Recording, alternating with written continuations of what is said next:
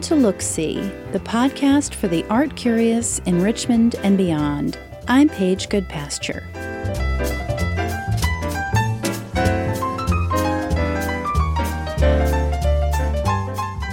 On first look, the flowers that are the primary subject of Nancy Blum's work are reassuringly familiar. But look for a few minutes, and you begin to notice that the things that you're looking at are not what they seem. Within her botanical drawings, Nancy uses icons like a drawing of a plum blossom strongly outlined in black ink, and shadowy spirographs that mimic the shape of a flower, but also evoke the space age. Also, these flowers wouldn't live side by side in the physical world, but in her work, they're intimately entwined. These flowers are botanical superheroes, with agency and power without relation to human beings. We're not a part of their world. The riotous energy that's barely contained in Nancy's detailed wonderlands doesn't depend on us. These plants carry on joyfully without us. I talked with Nancy a few weeks ago at the Reynolds Gallery as her current exhibition, New Work, was being installed. I'm Nancy Blum, and I live in Brooklyn, New York, and I am a visual artist. I make large drawings on paper, usually with a lot of botanical imagery or abstract imagery, and I also make a lot of public art. Nancy, thank you for being here with me today for the Look-See podcast at the Reynolds Gallery. And it's really fun to be here today, a little bit before the opening of your new show here at Reynolds, and the work is looking amazing as it's being hung downstairs. So thanks for taking a few minutes to talk with me about the work. Well, it's my pleasure. I'm excited to be here. I have, a long connection to this community, and this is now my second show with Reynolds. It's a place that I have a lot of interest in as an arts community, and it's a place that I always like to bring my work back to. We are lucky for that. And you also have an incredibly beautiful book that's been produced in conjunction with this exhibition that really is the story of your whole career up until this point. And it has been created in collaboration with a couple of folks here in Richmond, Ashley Kistler and Angelin and Charlie Robertson at Scout Design. Oh my gosh. So the reason I first came to Richmond, I actually lived in this town for 4 years, is because Ashley Kistler, who's a remarkable curator and community arts person, invited me to do something at the Visual Arts Center. She took on this project to make an artist monograph for me, and Scout Design is an impeccable design team. I mean, it's just been a wonderful process over the last year creating it. Well, and the product is gorgeous. I was enjoying the tactile experience of the book before you and I sat down to have a conversation. It really is something that you just really want to get your hands on. So that's so wonderful. Well, Nancy, I wanted to talk a little bit with you today about your work, and especially the direction that your work has gone in the past few years, and with the incredibly beautiful and detailed drawings that you've been doing that are inspired by botanicals, but also are a little bit of a fantasy world in and of themselves. They look incredibly realistic, but if you look closely, you'll find that they have some surprises. They do. One of the things that I read that you had talked about that was fascinating to me that I had never thought about is this idea of drawing as labor, and that you had always drawn in your life as a creative person, but that you were drawn to this medium as a way to express yourself as an artist, and particularly in the detailed and painstaking way that you express it, in part because it is an act of labor, and the labor can be seen in it if the person viewing it thinks for half a minute about what it took to make the thing that is on the wall. So can you talk a little bit more about that idea? I mean, there's so many things in it. I think when I say labor and the craft of it, it's that I want people to have the experience of sort of looking at the overall, But I want somebody to be able to go up to a drawing and learn how to spend more time looking at an image and getting to see how something evolved and was created over time. So my drawings, you sort of see every single line and every single mark that I made to make it happen. And I just sort of have hoped that that allows people to participate in the work a little bit more. The presence of the hand in a lot of things we do now is not that available to us. Everything that we do is developed to a point where there's a bit of abstraction. So even if we're relating to our computers, it was all fundamentally crafted and created and designed, but we don't have the actual hand in that experience unless it's our hand working on it. Mm-hmm. So I think that's something that I really want to have, is the idea of meticulous time being taken to enjoy something. Even what you said about the book, I think the designers and Ashley felt very strongly, as did I, that it becomes something that's tactile, that you want to hold. It's a book. We know how to have an experience with a book, but we wanted it to be that much even more. So you did want to fondle the pages in the same way you might want to fondle one of my drawings, although you're not allowed to. I am allowed to, It's true. When I walked into the gallery, and I should say too that we are here today on the day that the show is being installed, and so you may hear voices in the background of the guys downstairs who are beautifully and meticulously hanging up your drawings. But when I walked into the gallery and looked at your work as it was being hung, I just had almost an irresistible urge to touch them. You can see the hand in them. And that makes me also think of the experience that I have with handmade ceramics. You're referencing the idea of being able to see the hand of the maker in your drawings. Brings to mind the experience that I have oftentimes with ceramics, and it might be something that's very utilitarian, like a mug or a plate or a bowl that's been thrown, and you can actually put your fingers where the potter's fingers were, and there's something really, you connect with another human being in that way. I always drew, but I started making art again during college, and I became interested in ceramics specifically because of its tactility. So I was always around potters. So I was around people who were crafting things for use, and I, for whatever reason, didn't really have that impulse. And so, what I have down in the gallery are these large, oversized ceramic flowers that I actually did craft individually and then put on the wall. And what I liked about ceramics was I was a tactile person. The experience was amazing, and then the people that got it could touch it. And I had a really awesome father who, when I was growing up, took me to a lot of museums because he wanted to cultivate my interest in art, which I had an interest in art, but I did not enjoy not touching anything. It took away what was my interest. So then you become the artist, and then you can touch whatever you want. I can.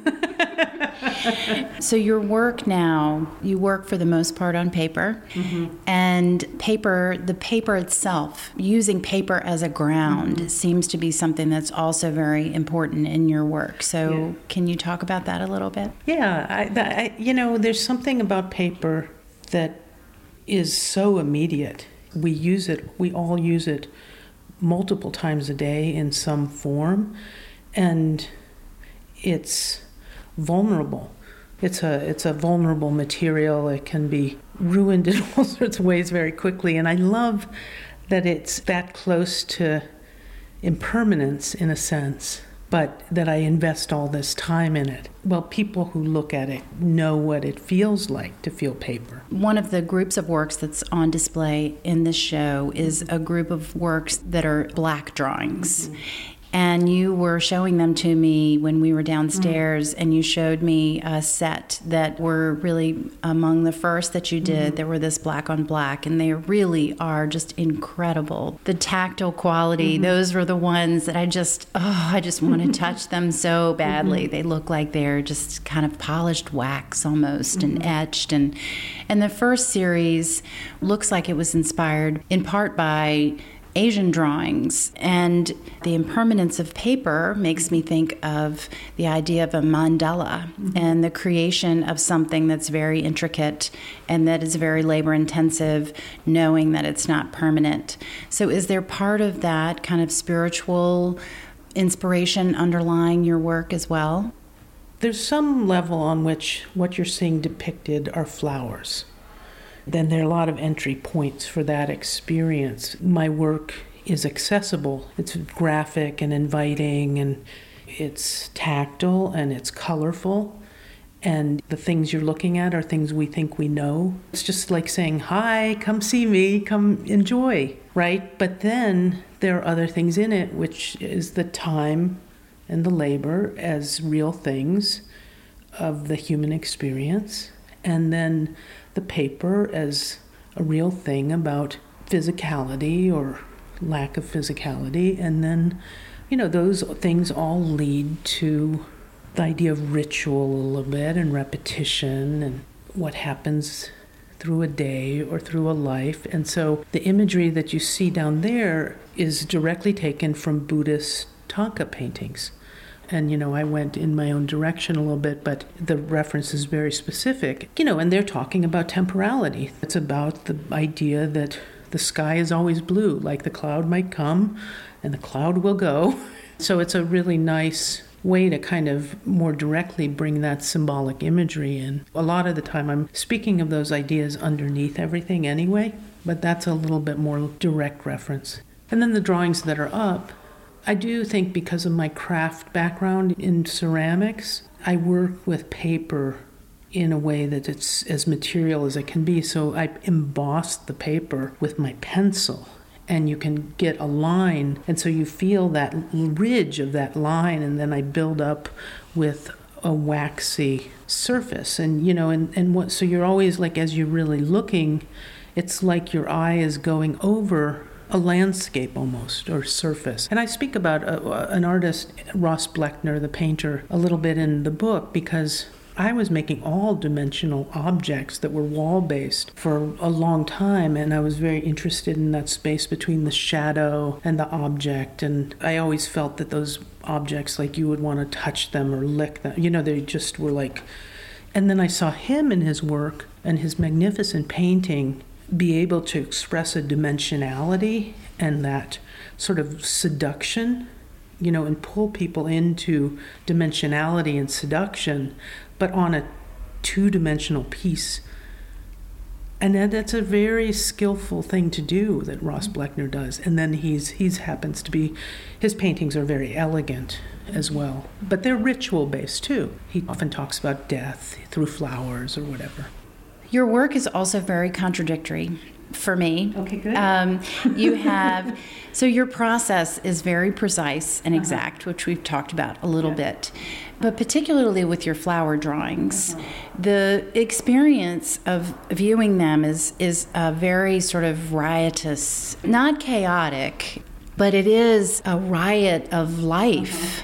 And it's very contradictory, the close-up and the wide-angle views of your work.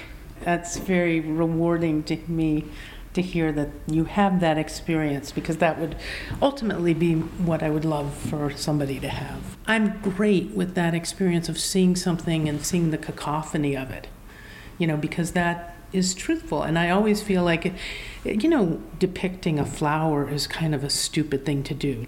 It's not that easy to do something with a flower in this day and age and try to make it smart, But I've always felt like I want the flower to have agency. My vantage point in drawing these is not for me as a human being to be looking at something that is a still life. It's that I think flowers, I think plants have a tremendous amount of agency. I'm talking about the qualities where they might be ephemeral, but they're way going to outlive us on this planet. We are going to be gone, and the plants are just going to break down our buildings and reclaim it all. I find that very comforting. One of my oldest friends is a molecular biologist and botanist, and he actually studies plant movement, because we don't know what plants know, but we know more and more of their cognizance.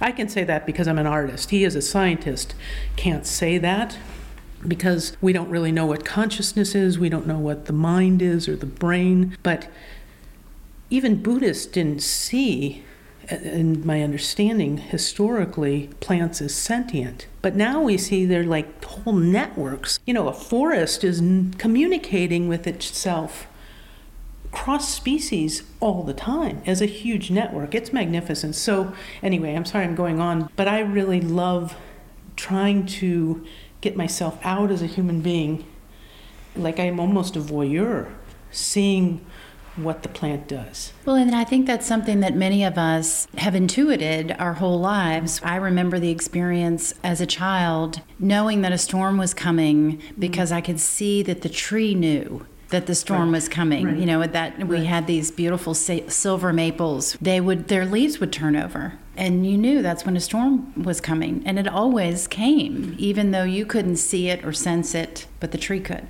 That's beautiful. And I think that's right. I think people who pay attention understand intuitively the intelligence of the life around us. And whether it's visible in a way we understand or not visible, I'm really curious about that. I think one of the reasons I stepped into abstraction a little bit more is that I'm a meditator, and so I spend a lot of my time not listening to my brain that much and feeling like there's so much more. And one of the things that you said a few minutes ago was that in your work you're trying to take the human being out of it. It's not about, as were some of the botanical drawings that you take a lot of your lessons and inspiration from, but then do your own thing with. Mm-hmm. Those drawings were intended, they were a product of the Enlightenment, and they were intended to be a drawing that we learned scientific facts about. And so it was very human oriented, and it was for human consumption. And in your work, you are trying to take the human being out of the experience as much as possible. And I think one of the primary ways that you do that is with your very interesting use of perspective. And I use that term loosely because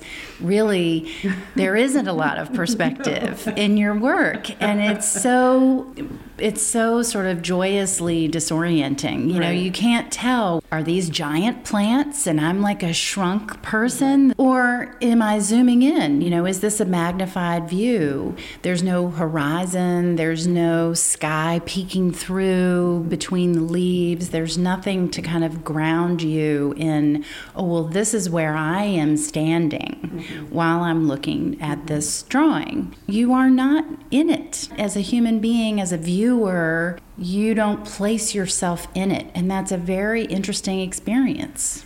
That's what I've tried to do. I don't think that's what is customary in our culture. That's not the positioning that we tend to have. That does create some of the tension in the experience. When you are with this work for a little while, that's one of the things that starts to surprise you. You walk in and you see these beautiful detailed drawings of plants and flowers. When you stand there a little bit longer, you start to think, what am I looking at here? And then another thing that you might need a little guidance to know if you're not a plant expert is that although you base your drawings of the individual plants and flowers and fungi and other sort of botanical world characters in your drawings on scientific fact, illustration. In the real world, they might not live in the same ecosystem. They might not be growing during the same time of year. You would never experience what you're looking at. So it's not like you went out into the woods and took a picture and then drew what you saw. Yeah, I'm not trying to depict an actual landscape, and I have specifically put varying species together that wouldn't live together in the same ecosystem because I'm not trying to be didactic at all. When I first started the botanicals, there was an image of a plum blossom, which still remains in my drawing, a central flower or a variety of flowers or plants interacting, a sort of background image of Germanic illustrations of parts of plants that were used to study the parts of the plants. And the fourth element are spirograph, which was a children's toy in the United States that was specifically popular in the 60s and 70s. And it created sort of a pop culture flower. And the first thing I wanted to say was, varying cultures all say flower. But as human beings, we tend to use things for our own purpose. So they're not just observing the flowers, they're saying, we want to study flowers. We want flowers to function poetically. We want, depending on the values of the culture that's depicting the flower, they're depicting it differently. To be about science, to be about poetry, to be about consumerism, to whatever it is. I didn't want there to be such a hierarchy of, it's better if we study it. It's better if we reflect on it.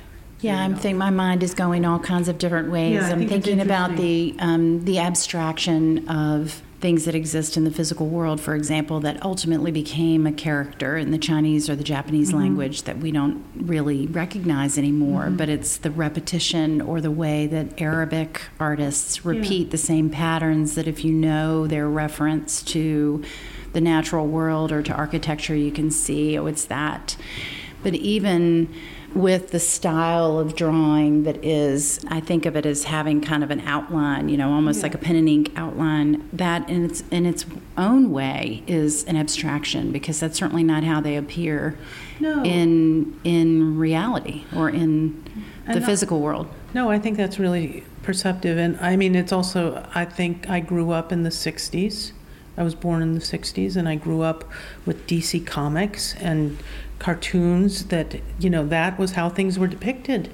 And it was very pop inspired, and, there was the black line and then colored in. And I think that places me in my culture. When you start thinking about things that you didn't recognize as part of your own cultural heritage, I think of this as like the normal way, and all the other ways are like variations on that. And really it's just infinite variation. Yes. And that seems like part of what you are trying to bring into your work. Right. And I'm always surprised at how many architects and engineers and creative, smart, nerdy guys love my work. I mean, it's flowers, but it's because they're sensing Batman cartoons. There is a heroicism and a mathematical sensibility and something that is the muscular structure that they relate to, too. You've talked a lot about abstraction and the idea of being drawn to the abstract. And I think some people might come to your show and not immediately read that these are abstract pieces of art. What does that mean in the context of your work? And what is abstract art beyond, Jackson Pollock or something that is very sort of referential for most people? When they think of abstract, they think of non-figurative color on canvas.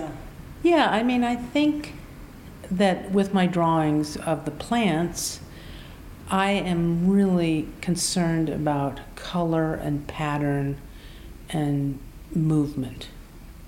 Like you said, I'm concerned about a disorientation of placement so that it's not particularly narrative. They sort of plop you off in this place, like a starting ground for abstraction. You don't totally know where you are, and so you don't start to make a narrative of it. You're not really allowed to know on an intellectual plane, well, this is depicting this, and that starts to lead you towards abstractions. And I say abstraction also because I'm going closer in my art to more abstraction. The large-scale flower drawings read as less abstract on their face than the black drawings that we spoke about, which are almost, some of them are iconic, symbolic. That's how they read. When I started to draw again, I decided I wanted my studio practice to be simpler and more straightforward and really something that gave me joy. And the thing that was most natural to me as a child was drawing, and I would literally do what I now do, spend hours a day alone in my room drawing. And those drawings were pattern. And so I think that's my first language, is abstraction. But I don't think I had the confidence that I could communicate something that was true and real directly through abstraction. You know, when you're in front of a good, like an abstract piece, you can like the color or you can like the feel of it, you know, whatever it is, you can enjoy it, it's color, it's materiality, it's fun. But when you're in front of a real abstract piece that is a work of art, you know, you're standing in front of a Rothko, and it is a good Rothko, it's transportive. It's like beam me up. There is something happening that is so deeply relational and so thoughtful and so, you know, you're not just reading the parts, you are actually uniting, sort of. Does that make sense? Mm-hmm. And so I think I didn't feel like I could work in abstraction till I understood abstraction. And I respected abstraction, and I think the more I meditate, the more I do.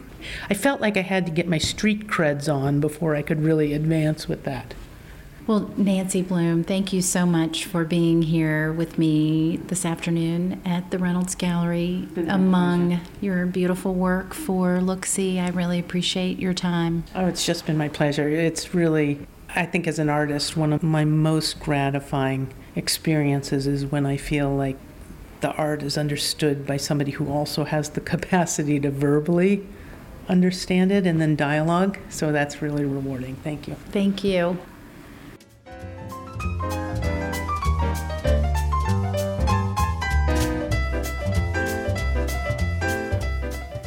Nancy Blum, new work, guest curated by Ashley Kistler, is on view at Reynolds Gallery through December 22nd. You can listen to this and all our past shows on our website, look-see.co. Look-See is the place to indulge your curiosity about artists, ideas, places, and events in Richmond and beyond. I'm Paige Goodpasture, and thanks for listening to the Look-See podcast.